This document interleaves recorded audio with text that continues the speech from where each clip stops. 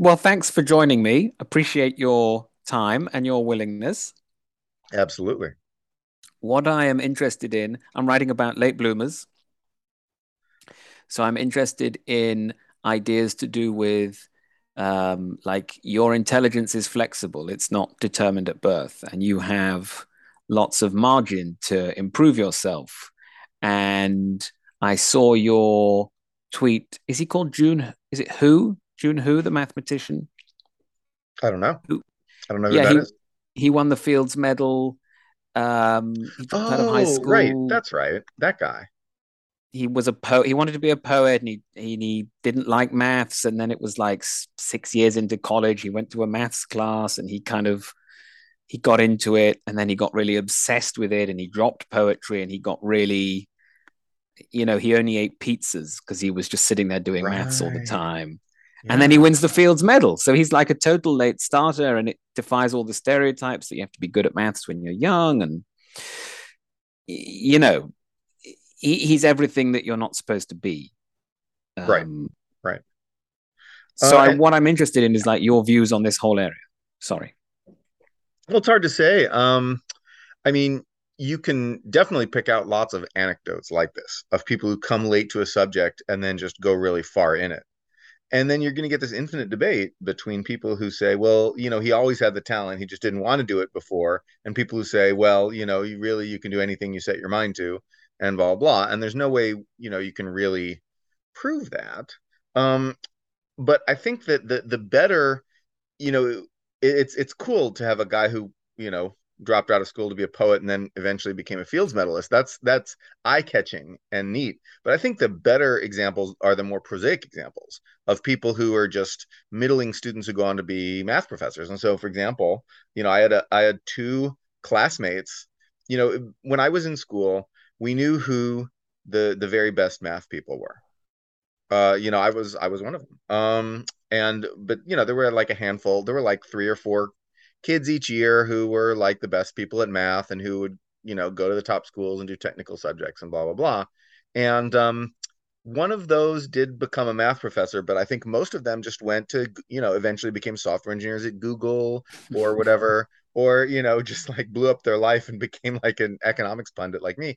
Um, so almost none of them actually went into the field. And then when I look at the couple people I know from my high school who became math professors, they they were both fairly middling in math in high school. They didn't win the competitions. They weren't on the math team. Um, actually, so when I was in high school, what I liked was not math, but physics. That's what I really liked. And but I wasn't that interested in math because I felt like it wasn't real. Physics felt more real to me. But then when I got to college, I started to really love math proofs, and so I started to like math a lot more in college. Um, you know, the people who ended up becoming math professors, they were on that sort of journey magnified several fold. And so now they're teaching at some at a college, and so I guess What the point happens is to that them? they get interested. Motivation is everything.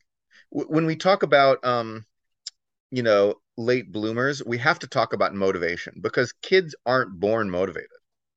And when kids are young, their parents provide them with motivation. Their parents hug them and tell them they're great, and then insist that in order to keep getting that approval, they've got to ace a bunch of math tests. Or some parents take a more, sort of harsh approach where they say, if you don't ace your math test, I'll beat you with this belt. But I think that's kind of going out, that approach, which is definitely what my grandmother had to deal with her immigrant parents, immigrating from what's now Ukraine. Uh, they would, if she didn't get perfect scores on math, they would hit her with a belt. And that seems very harsh. It is very harsh. It's a world like that's the world of like the Depression and the World Wars and that old world that was very harsh. And you still get a few immigrant parents who try to take that extremely harsh attack. But I think that in America, we're moving away from that toward something that's can be just as emotionally damaging, which is you had better get 100 on this math test or I won't love you. And that's the alternative way. But then when people are young, they get all this motivation from their parents, and the people that we call nerds are really just people who are closer to their parents.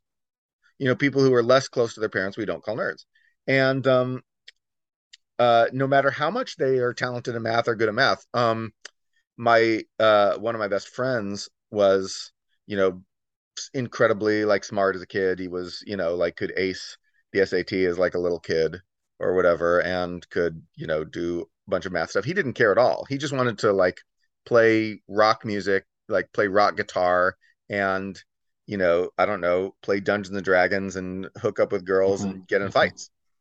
And he was very good at all of those things. And now he's a physicist in Europe. Um, his parents are both math professors. If there's any natural talent to be had, he obviously had it. And then he just, when he was ready, he just sort of effortlessly went and like became a physicist. And so you could argue that there's both talent and motivation here, but the motivation component was key. He had to feel like he no longer felt like, he would go and get in like bare knuckled boxing competitions in like Germany or something, which he won. And then, you know, or just like do the craziest combinations of drugs you'd ever not want to do. And he was um he just did that kind of stuff. And then when he felt like, oh, I guess it's time for me to get a job, he just went and did physics. And then he got interested in it, and he got really interested in the physics that he was doing, and it became this. Just like when he was a kid, he used to pore over Dungeons and Dragons manuals, crafting like the perfect adventure. He would now just pore over physics, um, like experiments, and he worked at CERN and etc. And so that's an interesting journey right there, because at some, motivation changes over life. He was not a nerd as a kid, but he got motivated later in life. And I think that with a lot of nerds, with a lot of the kids that you see who are very close to their parents and who are motivated by parental involvement, you see burnout, because then those kids are like, yeah, I do what my parents want, blah, blah, blah. And then, they get to like age 17, 18, and they're like, wait a second. Why am I not getting laid? Why am I not partying with the other party kids? And then when they get to college, when they get out of their, out from under their mother's wing, out to the world where you're living in a dorm and you're around all these other young people and no one's really supervising you. I went to a fancy school and saw this happen again and again and again and again, right? And so these people just, these people lose motivation and they run off the rails, and they say, why did I not get to party? And often they regain motivation later in life. The most common pattern is that they party, um, they figure out how to hook up with people, they find romance, they get married, and then they get their motivation back to be like really serious. And then so I have a friend who's a mathematician who, when he was in college, he was just very down because like he had always been so motivated by his parents, and now he was away from them. And now he was like, why do I not have a social life? And we were his friends and always trying to promote him to get a social life. Um, and then he, I don't know, he started working out, dating girls, whatever. I went to his wedding. His wedding was a math wedding where a bunch of math people came and like made really elaborate esoteric math puns on PowerPoint at his wedding. And it was a That's a great good wedding. wedding. It was a Yeah. really good wedding. It was great. And then we all played like, board games and stuff like that. Now he's a mathematician. But anyway, but the point is that like he went through that period where he lost motivation, and some people never get it back. Some people really, um and so I think motivation is the key. Life motivation. Right. Yeah. But some people talk about, some people are very like fixated on, the prefrontal cortex doesn't mature until you're 25. And so you don't get executive making decision abilities. And that's why people in their 20s run around and, they don't work hard. And then in your mid 20s, you kind of get your life together. But that seems like a very pat. It's like a just so story. Like, don't worry, when you're 25, it'll just happen. You'll just wake up and your Right. prefrontal cortex will have turned on. Like that's a very inadequate explanation. What is motivation? Where can we get it? How can we explain this to people? I mean, I can tell you what I think, but and I can pull in various, psychology papers to kind of support this thesis. But I can tell you my thesis, Mm. that it's all about human approval. It's all about, motivation is social. There is some intrinsic motivation that you get from nothing, just from curiosity. We overemphasize this. It's fun to tinker with stuff, right? And it's fun to play with stuff. There's certainly like mathematicians out there like Terence Tao who just from a very early age were just intrinsically motivated by the fun of tinkering with stuff and have never stopped. That's real. That's a thing that exists. But I think that for most people, in most cases, motivation is social.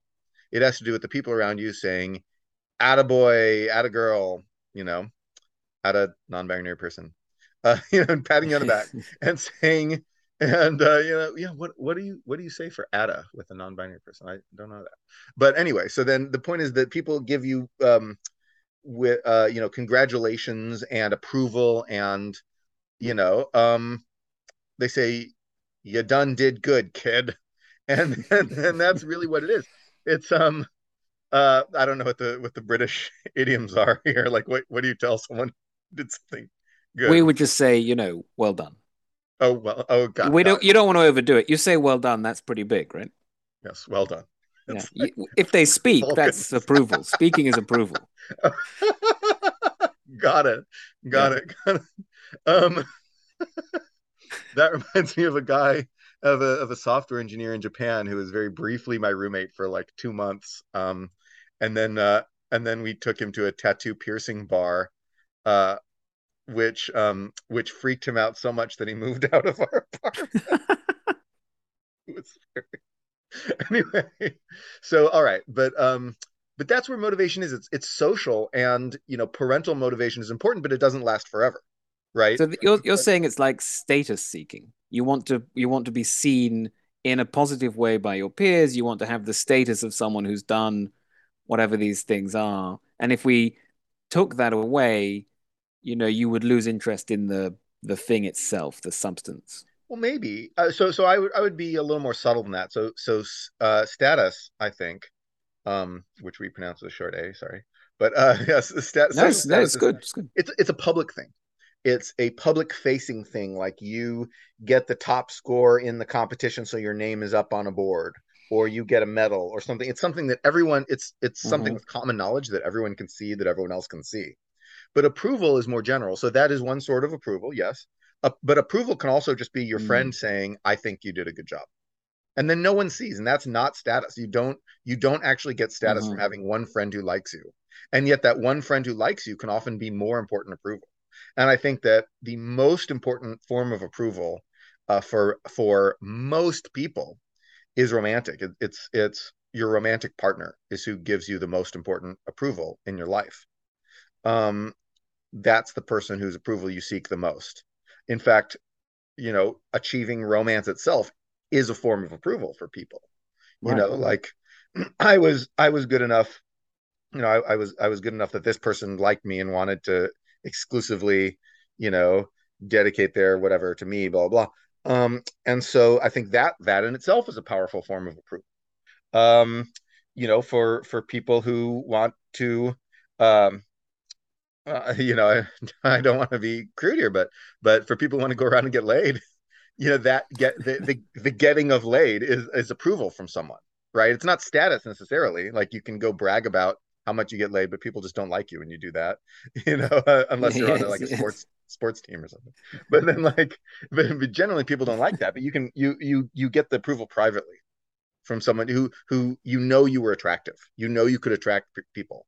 And to be honest, I think that's a Mm. bigger motivation for a lot of people than the actual enjoyment of sex is just the knowledge that you're attractive. The Hmm. uh I'm asexual, so I can observe this from an outside vantage point.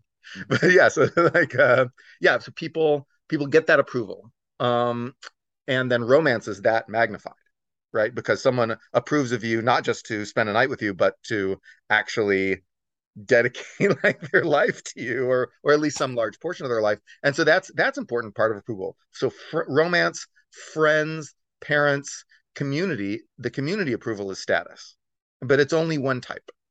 How far can we take this? I mean, In some colleagues. ways, but in some ways, this sounds a bit like you're saying, like, people do difficult work for the same reason that the peacock grows a heavy tail, because people will look at that work and go, I like you. That's a nice tail. Maybe I'll sleep with you.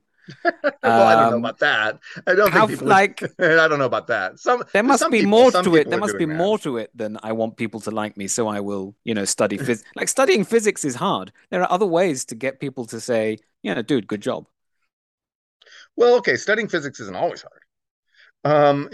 Like No, but you see I. my point. Like, you could, you It could, was a you lot could, easier you for me could, than computer science but you could paint the fence, and and then someone would economics. say, like, that was really good, well done. You Sure. don't have to get a, you don't have, like, people do some impressive Right. things, But so especially late bloomers, right? Late bloomers often it's like, I haven't right. done this thing with my life. I'm gonna bloody well go and do it. Right. But so it gets pretty subtle because I think that some people have internalized. So here there is a lot of psych research actually. My dad's a psychologist, so I learned about a lot of this. But people have internalized motivation that comes from sort of imaginary modeling of the people who might approve of them.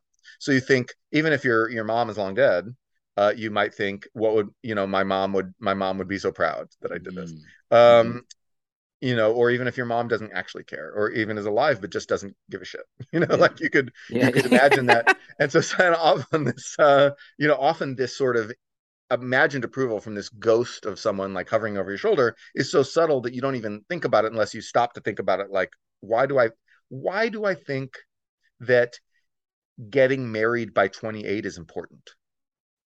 Why do I think that? Someone thinks like this is a conversation I had with someone the other day.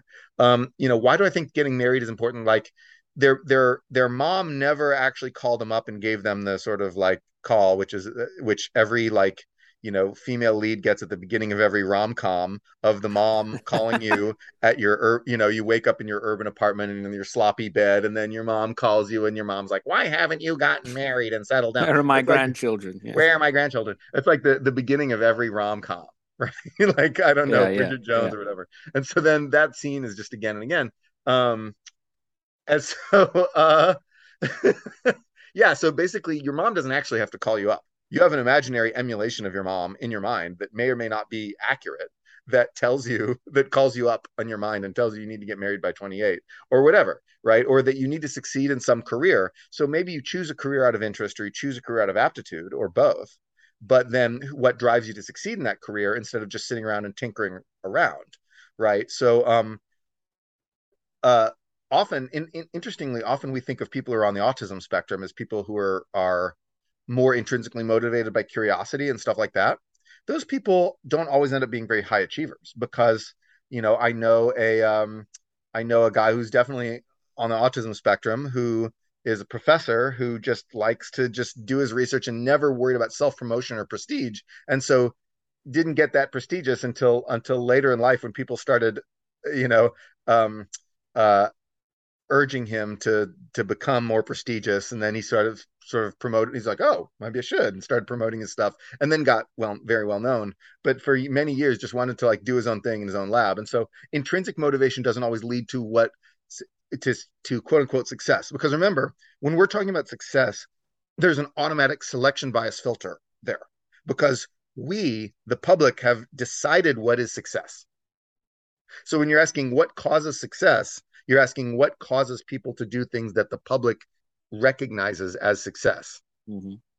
And so it's not just public recognition, but the fact that we're filtering by public recognition when we're looking for a thing to explain means that we start out with a kind of thing that could get recognition. We like Fields Medal instead of just what if you just did math because you were really Right. into anime and you sat around figuring out all the different ways you could rewatch your favorite show. Someone did that. And he proved he got the core of a very important math result on hyperpermutations from sitting around figuring out how many ways he could rewatch the Melancholy of Haruhi Suzumiya, which is a boring cartoon. Sorry, that you can rewatch a bunch of different ways. And so he was figuring out like how many ways could I rewatch this? And so he was posting about it in some forum, and someone relayed it to the sci-fi author Greg Egan, who also works as a mathematician. And so Greg Egan came in and partnered with this guy, and they published this important paper. But that the anime guy just wanted to watch some dumb cartoons, you know. That's all he wanted to do, and he came up with this result. What is your best guess Did for he how many succeed people only by accident?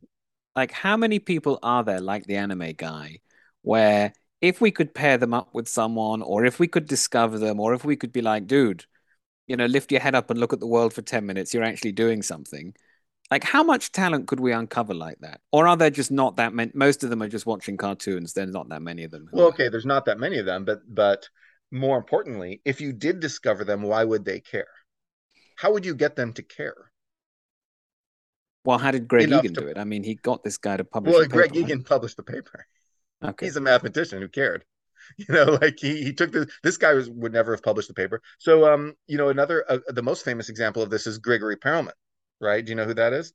He's No. a wacky Russian mathematician, um, who I hope he's okay now. Um, he's very anyway.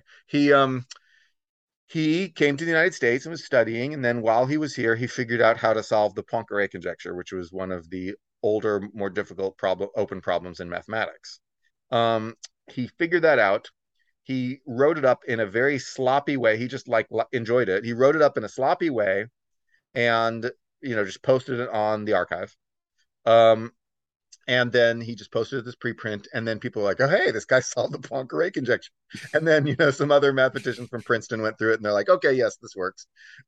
And so but then they were like, "Okay, publish this paper," and he was like, "No, I don't want to publish the paper." And they're like, "Come on, you're going to be famous. You're going to be so important and famous of a mathematician, blah blah." And he disliked it so much that he moved to St. Petersburg, moved back to Russia to live with his mom on his mom's pension instead of having a job. He could have gotten a job at any university.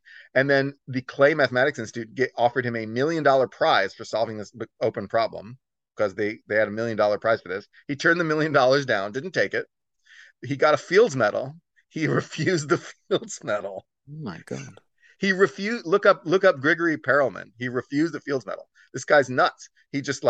He has a beard that looks like a 19th century Russian guy beard, really. And he like and his what he likes to do is his pastimes apparently include like breaking into the opera to like watch from like the janitor seats or whatever, and hopping rooftops in St. Petersburg Okay. as he lives on his mother's pension. And so this guy solved one of the most important problems in math. Obviously has a lot of talent. What is he doing? Like he didn't even care. He was like, no, I quit. He's never done any math again because like the social the stress of getting so much attention kind of broke him. And so the question But is, yeah, would the anime guy or this guy who's like anime guy times 20, would yeah, they, sure. want that? Like when we look at, if you talk to VCs a lot, I think they just generally would tell you that founder is a personality type.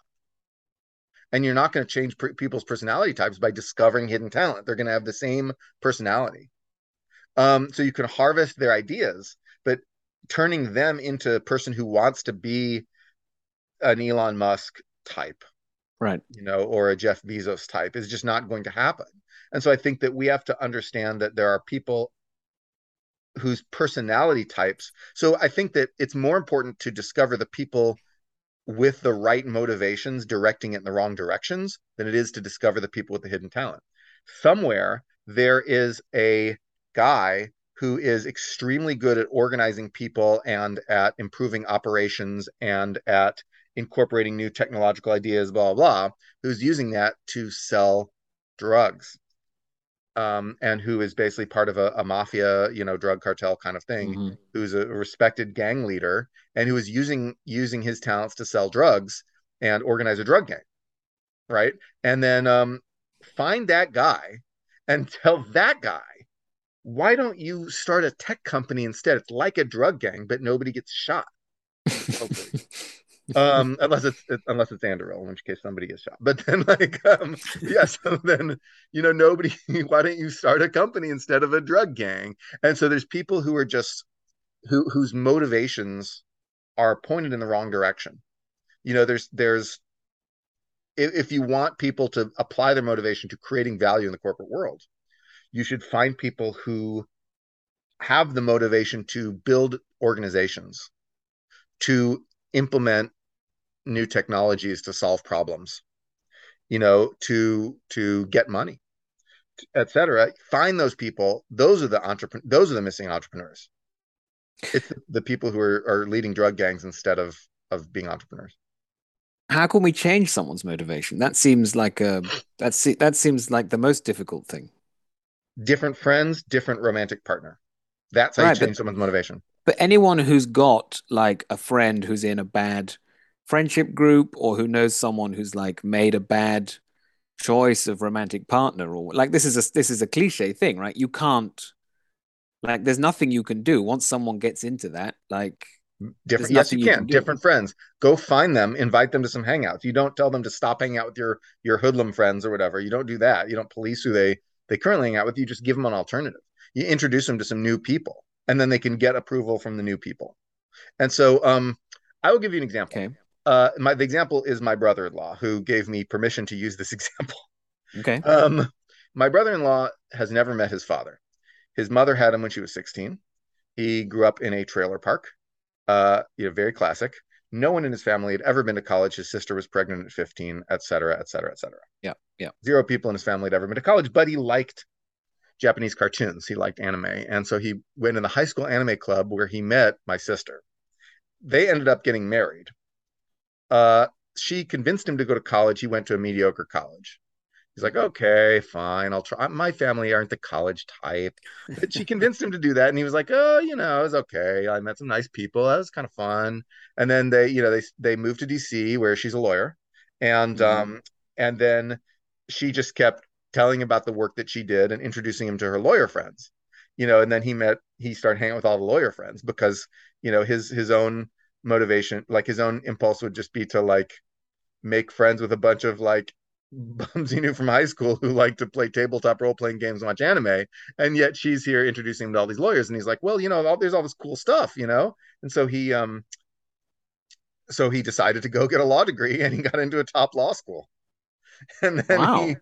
yeah, and so then now he just graduated from the top law school, and now he's not a practicing lawyer. He does like legal consulting work or whatever. Hmm. But yeah, he graduated from a top law school, and then no one in his family had ever been to college. They were just hanging out in a trailer park, getting pregnant too early, and like what happened?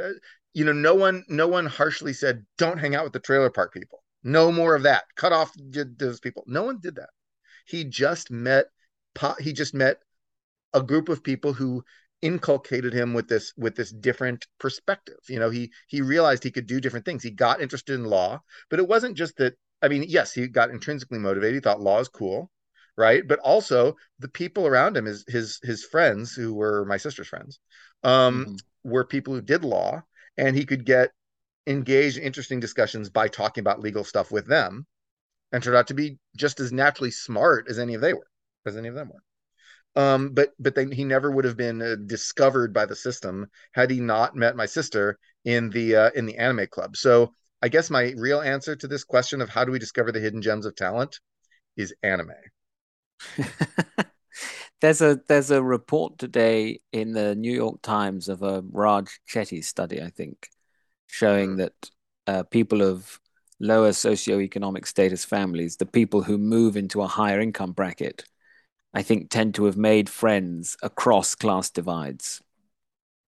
So the areas of the country where there are more people making friends across class divides tend to have this high, this is exactly what you're describing, right? Oh They wow! So well, I was bullshitting based on anecdote. Raj Chetty was doing the systematic study, so that's why that's he's why got a Raj Chetty big is the greatest. yeah, he's got a big scatter plot that I think suggests what you're saying.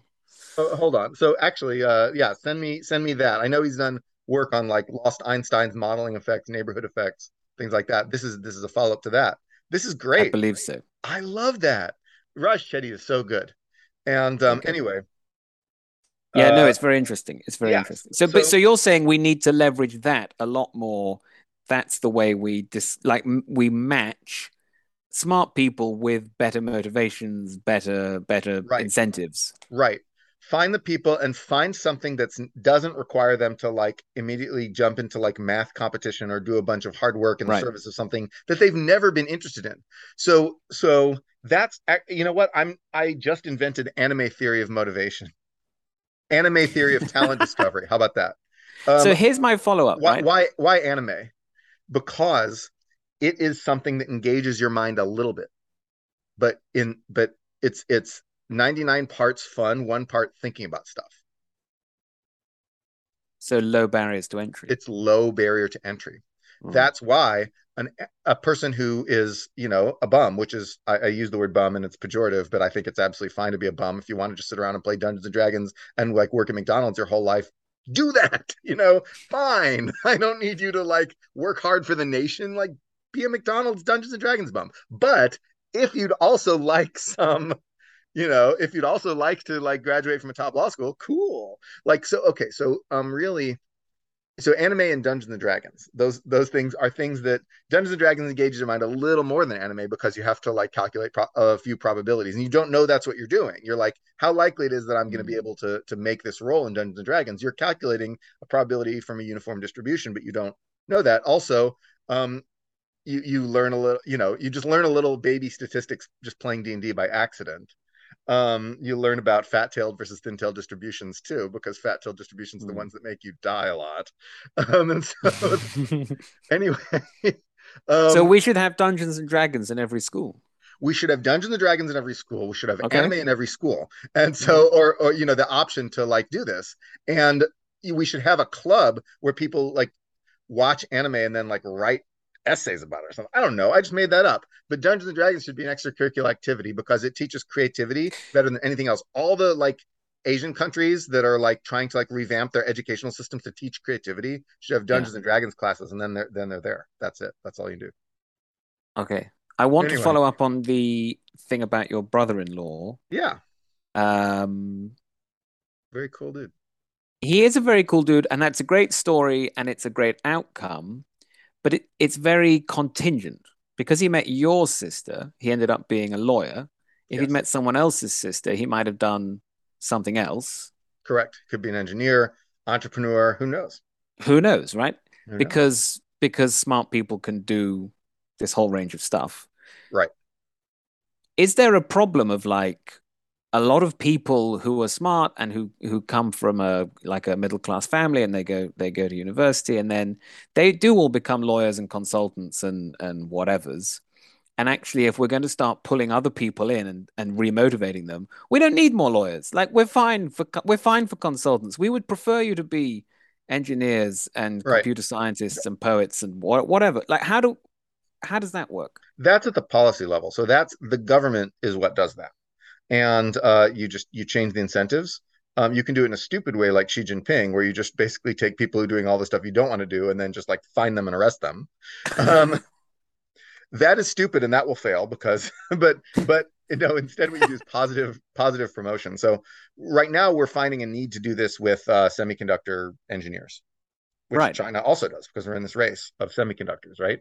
And so China is doing it by basically kicking your ass if you do anything but semiconductors, and that's not going to work.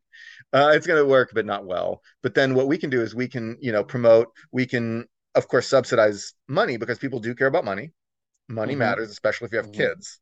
Uh, Kids are very expensive. Kids are a huge source of motivation for Oh, people you to make don't need money. to tell me. Yes. Yes. Oh, you have kids? Yeah. Nice. And so there's pressure on you to always get some money. Yeah. Like, Yeah. whereas me, like, there's no pressure on me to get money except to just like buy like I've bought my rabbits like all the treats that money can buy, and now it's just like more money just means like line go up for me, right? Yeah. Yeah. But Yeah. then Yeah. if you have Yeah. kids, then you need the money. Um, and so of course, if you're like super rich, if you're like Elon Musk, then you're back to line go up because you don't need that money for anything. You just want to make line go up. But then um, that's government policy. We can promote STEM through through like stuff in school where we like, do, I don't know, MacArthur Genius, blah, blah, blah. I don't even know Yeah, what that yeah. is. And then we can pay money so that, Intel will go out and hire a million people, and like they'll do a job fair and they'll do like summer internships, and they'll be like, hey, college kid, how would you like to come to an internship at Intel? And sure. And then like then nerd goes and does an internship at Intel. They're like, wow, that's cool. I'd like to do that after I graduate or whatever. Although I guess they mostly hire PhDs. But anyway, um, you can do that. And so policy can put their thumb on the scale for whether people become lawyers. In fact, there's been a big sort of crash in the legal field. My brother-in-law went into it, but in fact, the number of people going to law school is like way down. Oh, really? Oh yeah, yeah, yeah. And the sort of billable hour model collapsed. So basically like lawyer ran to the end of the lawyer boom ran to the end of its life. Okay. There was like a big lawyer boom for various reasons. Their underlying drivers were things like changes in patent law that allow you to patent business processes and software, drove a need for IP lawyers, which drove up the wages for other lawyers. There was like expanding federal regulation in a number of areas, blah, blah, blah, blah, blah. My sister's a human rights lawyer. She works for the Equal Opportunity Employment Commission. So like she's not in that world. But there was just a general expansion, kind of like business school expansion drove the demand for economics profs and raised salaries even in Right. traditional econ departments. You get this supply, or I'm sorry, demand effect bleeds through the whole industry, and you had that in law for about, I don't know, like half a century, and then it just ended one day in the 2010s. It ended, and then like and to be perfectly honest, I think this is a one of many causes of increased unrest in the 2010s, was the fact that the legal profession became much more closed off as a sort of like a high earning kind of out Yeah. for people who study the humanities. I'm going to write about that soon. How the drying up of opportunities for humanities majors led to a bunch of pissed off humanities majors who instead were like, they're like, now I'm a socialist. I'm going to rebel. Marxism, and like really, it's just because no one would let you be like a fancy lawyer that you expected to be, because we needed fewer fancy lawyers. So like, um, demand plays a huge role here, and the government can put its thumb on the scale for demand. And In finance can too. Like VC, when the second tech boom drew, when finance crashed on the East Coast, the second tech boom, like suddenly everybody was giving their money to like Andreessen Horowitz and whoever, or I don't know, SoftBank, Tiger Global. These people were just showering money on entrepreneurs. And so all these smart people who used to go into investment banking, trading, hedge funds, Yeah. whatever, flowed to the West, and they all started starting companies, tech companies. And so, for a few years in the 2010s, the VCs really had their pick of all this talent, because of this massive amount of money they were throwing at it. And I think the recent crash is kind of the end of that rainbow. There's still going to be some of that going on, but I think that Mhm. the days of easy money are temporarily over. One of the questions on policy that I think is relevant here is like it's kind of about policy, but it starts with like what is the status of stuff like STEM generally in the culture, right? Right, And one of the problems I think we certainly have this problem in Britain. I think you have it in America, is that to be a scientist is just not cool enough relative to like the number of people we need to study like physics or maths at A level. But if um, you look at Eastern Europe, so this is one reason given why like fewer women study STEM subjects, right? right. And if you look at Eastern Europe, there's a much higher percentage enrollment of women in STEM subjects. And like one of the main explanations for this is that under communism, like you had to be a scientist to help the country. And this, why would you want to do something else? We need these scientists, get on with it. And Right. so this has left them with a culture that says, well, of course it's good to be a scientist. Why shouldn't you be a scientist? Whereas in the West, it's more like, science, that's hard. Like you're a nerd, it's boring. So policy that's not Maybe as far as so. China's gone, but like that worked better than our thing worked, right? So how can we split the difference on this? Well, I mean, I think that it's just, role modeling effects are important here. With women in science, I think what you're interestingly seeing is that um, in bioscience fields, women are kind of taking over, and that's really interesting. So if you look at and I don't want to attribute it to modeling effects, but you can note that the who are the most popular biologists, the most famous popular biologists of the last like decade, that would be Katalin Karko, who invented Right. The mRNA vaccine. vaccines, and Jennifer Doudna and Emmanuel Charpentier, who were the discoverers of CRISPR, right? And so those people have really gotten, and you've got a lot of and there's a lot of other very prestigious like role models for women in bioscience right here. And it was just, I don't know if there's any deep reason. People are going to look for deep reasons why electrical engineering is still like the most male dominated thing, and bioscience is like getting increasingly not female dominated at the top tenured professors, because that takes many decades to filter Yeah, through. sure. But in terms of who's going to grad school and who's getting, you know, etc., that women are just surging, and I predict will eventually take over like they did in psychology. And so when you look at these fields, you ask why in this women in this one field, people come up with all these like ridiculous like ev psych explanations, like women like things that are alive. I'm like, come on, like like a fucking like bacterium or like piece of RNA versus like flow of electrons in a device. That's one's not more alive. You can't pet it. It's not a cute little bunny. That's bullshit. It's like, and I know because I spend most of my day petting cute little bunnies. But so no, the what's really happening is that you happen to get some women in the bioscience field first, and they provided the the modeling, the modeling effects for other Yeah. women to look at them and be like, oh, well, that famous scientist is a woman. I could be a woman too, and I could be a woman too. I could be a woman. I could be a scientist too. Um, that's something else. So then I could be a scientist too, and put on a lab coat and be just like this person. And I think that you see another Mm, thing in the theoretical fields. You see that theoretical physics is still extremely male dominated, right. but you see that math, a lot more women are going into math, and certain segments of math are getting a whole lot of women, like certain subfields of math are getting a whole lot of women, and math majors are now about half women. Yeah. And so math, I would argue that the skill set required to do math versus theoretical physics is not so incredibly different. Mm, It's a little different. Physics has a little more intuition in some areas, and math little more, sort of rigor. But it's not so different. And like the fact that women are going a lot into one field and not into the other field, don't bullshit me with some ev psych explanation of why women like math instead of theoretical physics. Shut up. Like it's not, yeah, to the imaginary ev psych person who's going to yell sure, at me on yeah, sure, Twitter. sure. Like, Yeah. no, it's not. It's modeling effects. It's founder effects and modeling effects. It's like, you get some and like TV, I'm sure has to do with this. Like there's probably some effects of media, like media shows women, some famous like woman doing bioscience stuff, but not electrical engineering stuff. I don't know.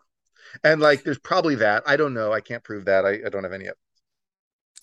So Do we prioritize um, too young getting people to sort themselves and decide what they're going to do, and therefore, cut off like range and sampling?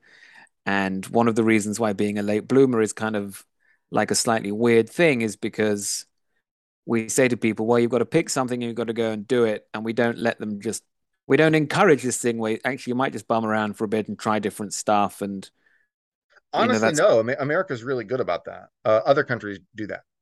Um, and they're trying to do it less.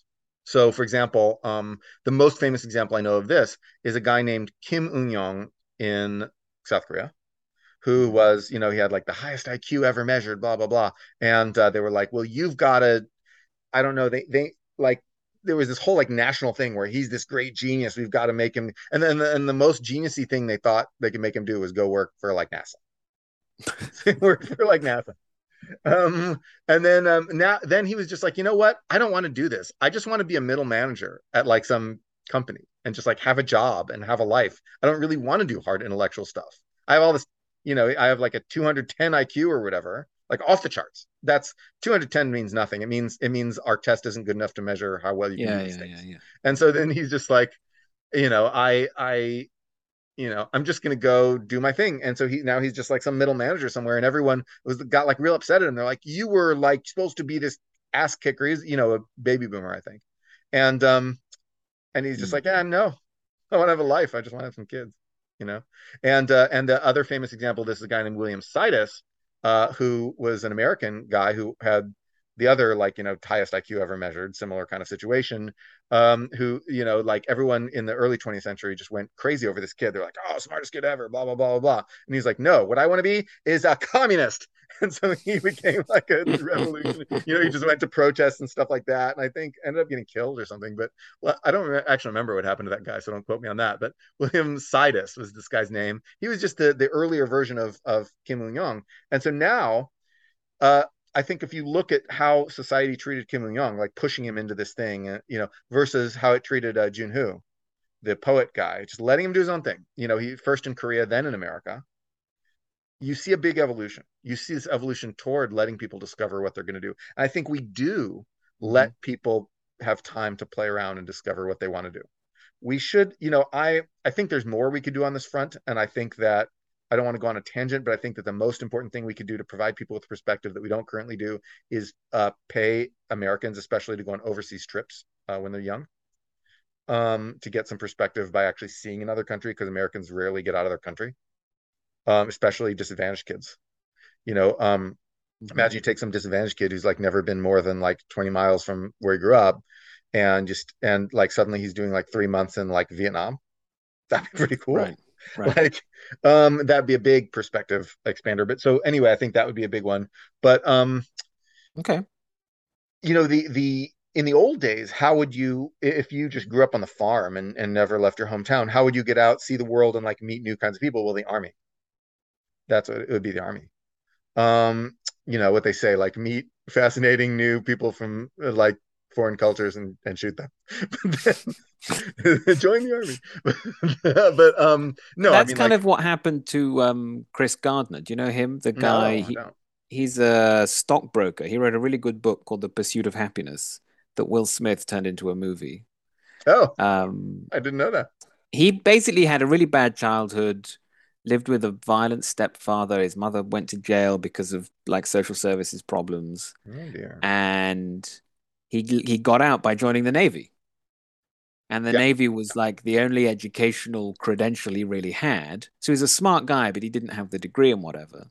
And he ended up selling medical equipment, and working all the time. And he was a single father, and it was just not working. And he sees a guy with a Ferrari, and he's like, "Dude, I need to get me a Ferrari. Like, what do I do?" And got an interview at a stockbroker's firm, and just he's like 27. He's African American. He has no degree. Like he's none of the things that the 1980s stockbrokers firms are looking we're for, looking for, right. right? And but he's been in the Navy, and he's obviously got some smarts and some perspective, and he just claws his way up, and now he owns his own firm, and he's a Sure. multimillionaire, and he's Yeah. he's big success. Perspective. So I would say that motivation is really important, and motivation comes from like friend groups. And then I would say that, Mm, um, and by the way, the person to really talk about this is, but in an insufferably French way, is Rene Girard. He talks about sure. mimetic desire, and this is just the approval thing I'm talking about, but said in a Frenchier way. And so then, but it's good. It's good. You should read that. But yes, like venture capitalists and people in the tech world love to talk about Girardian, blah blah blah. Yeah, yes, okay. So then, yeah, so motivation is one, but perspective is the other. Perspective is exposing your mind to things that you had never thought of before. Because when people optimize, they optimize within the choice set that they're aware of. Expand that choice set, and they will land on some other optimum. They'll find Do we have to a more send global people optimum. abroad though? Could we not just like give them more anime, more novels, more movies, like different, like, because like So Western here, I don't movies know. are kind I don't of know. bad, right? But if you gave them It's like, worth trying all these things. I think of anime and Dungeons and Dragons, the fantasy geek discovery method. I think of that as more about, bringing people together. a social thing. So the D&D group that you play with will be a bunch of nerds. The anime group that you watch with Mhm. will be a bunch of nerds, and then it'll be nerds reinforcing nerds. So that's more about, like, even if at other times you're going out and, like, getting into fights and like stealing cars or whatever people do now. I guess you can't steal cars anymore, because of new technology, but you can do like other, like, I don't know. I don't know how people steal things anymore. But then I don't keep up with these things. I'm old.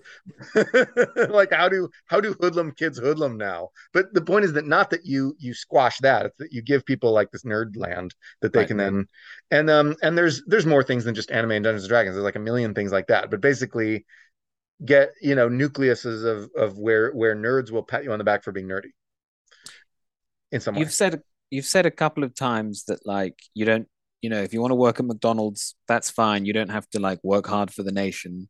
Sure. And but is that true? Yeah. If someone has a talent or an aptitude or someone is smart, is there not some sort of moral obligation to use like people No. used to say God gave you your head, you should use it. It's wrong not to use it. Is there not something in that? Otherwise, what would happen to us all? Look, God also gave us prostates that like enlarge at age like 55. So God can just shut up. I don't know. No, Look, but you know what I'm saying. no, If you're no, born lucky enough to be good at something, you're somewhat obliged to practice what you're good at. not at all. Why? Not at all. Because the simplest answer is because if your heart isn't in it, you won't be good at it. That's the simple answer. If your heart isn't in it, then all the talent in the world won't make a damn bit of difference because motivation is the key. But are So, you not worried that like the easiness of Netflix and all the other stuff that Netflix is, the whole Netflix culture, mm, means that this has become a very different problem now? Because like because the because motivation just is so too easily leisure is just so fun that no one it's wants more to that work it's hard so anymore. easy to turn it on and so easy to then just not turn it off. It used to be if you had to go to the movies, like you had to get up, you had to go there, you had to get yourself home, like whatever. Now you get home, you turn on Netflix, and the next thing you know, it's bedtime and nothing's happened, right? Oh, I Like, don't know. When I was a kid, all I did was pick up a fantasy book. It's like is low tech, but I could just escape all day. but that's Then reading. That's different. I know. Well, is it? I mean, like my parents were like, they said, don't play video games, don't watch TV. They'd only allow me to watch like Star Trek, and they'd allow me to play video games like, just like 4 hours a week. And this is the same, I think 4 hours a week is the same amount allowed by Xi Jinping. So you're basically right now, you're recapitulating the ideas of Xi Jinping, who is cracking down, is limiting the amount that kids can play video games by federal government law. He is cracking down on fandoms. He's saying like you can't be part of these pop fandoms, cracking down on like pop idols, cracking down on all these like fun things that kids do so that kids won't have fun things to do. So they will use their abilities for the, national geopolitical martial power of the great Chinese nation state. Like, I and the guess only the only I'm reason for us to do the same thing is if it would somehow help us compete with Xi Jinping, because Xi Jinping has a giant army, backed by like massive amounts of industry and whatever. And if we are just sitting around watching Netflix while they take over the world, then we're not going to be able to watch Netflix for long. right. And I'm not saying that so much. I'm So asking like war is a real motivation. War is a thing. we I just have a wrote a lot blog of post about on people that today. we have a lot of people who are smart, but maybe less aspirational than they should be, given how smart they are or how capable they are. Right? It's not just smartness.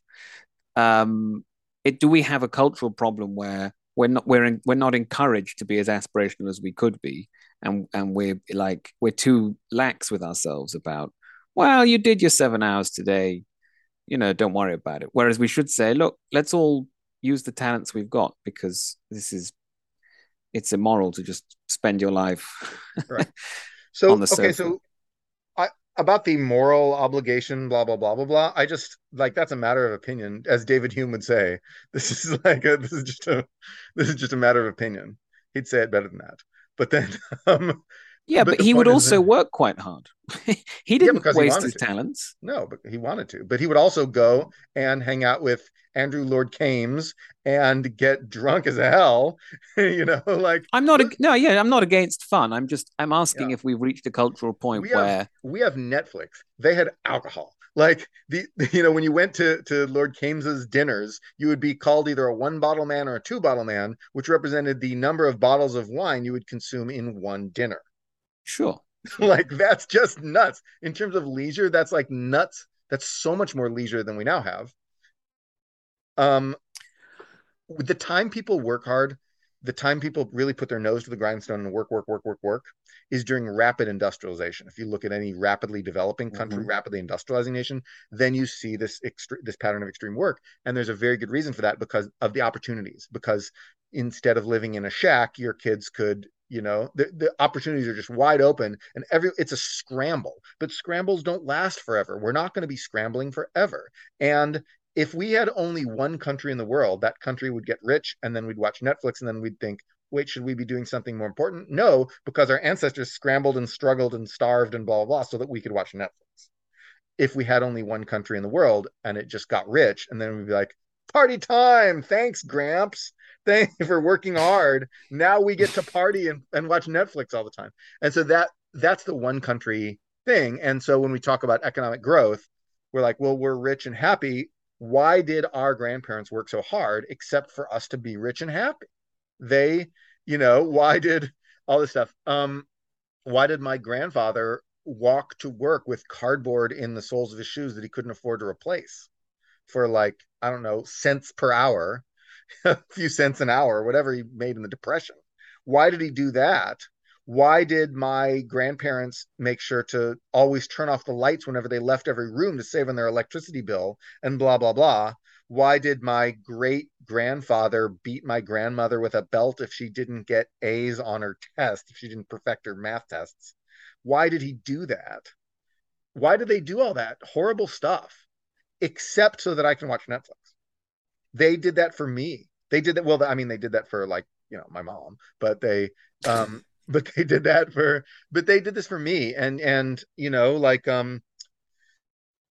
my parents didn't like, weren't really poor, but, we grew up in a one bathroom house with no garage. And, my parents worked hard. And, why did they do that if not for me? Why, if we just had one country and we didn't have the possibility of war, then I think that would be the end of it. It would just be like leisure is the goal. Now have fun. You know, Dr. Seuss in One Fish, Two Fish, Red Fish, Blue Fish wrote the most profound line, the fundamental statement of utilitarianism when he said, "If you have not tried these things, you should. These things are fun, and fun is good." But then, so that's just utilitarianism. That's just like kick back and enjoy it, man. Consumption, leisure, complementarities, as we say in economics. But um, It's difficult to think of any prominent utilitarians who have just kicked back and enjoyed it, though, isn't it? well, but they did what they liked. I mean, like Jeremy Bentham or whoever was like he was writing stuff because he liked writing. Like I do my hobby. Actually, I'm a perfect kind of example of this because now I'm doing my hobby as a job. Like I blogged every day because I liked it before I got paid for it, and then when I needed some extra money, I started charging people for it, and now I can just do that as a job, and it works pretty well as a job. And uh yeah, and so that's great, right? Like but Jeremy Bentham could have gone to work at like some industrial corporation. He didn't. He did what he wanted. It I mean, obviously in a rich leisure society, you're not going to be able to motivate people to work as hard. And but I would argue that the only problem with that there's no moral problem with that at all. Like there's no like increased wealth is not its own justification. Really? That's just line go up. That's just making a line go up. Like there's no reason to make that line go up. The reason is the consumption that you get. And this is deeply baked into the Well, philosophy of economics, right? Like um working your whole life and like like slaving away your whole life and like socking away your pennies and like die, like never consuming anything and leaving your kids with millions and millions of dollars. As I have a great uncle who did that. He made a bunch of money but never spent a dime, then died and left it to his kids, who then, of course, wasted it all, um, being complete bums. He did this. That's not morality. That is obsessive compulsive disorder. The only reason you do that is OCD with anxiety. That is why you save all your money and make all the money and never spend any of it. You do it because you're anxious. You're But um are you saying under the sort of framework you're lining out that like that those people who spent that inheritance who just like blew through it, you're saying there's nothing wrong with that. That's fine. I mean, I might think those people are losers.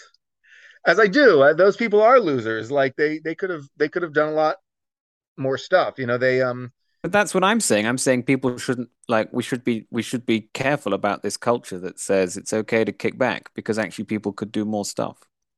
What's well, the difference? What's the real difference between blowing through an inheritance and but who am I to working tell at them to do different McDonald's? stuff? Who am I? I'm just some blogger.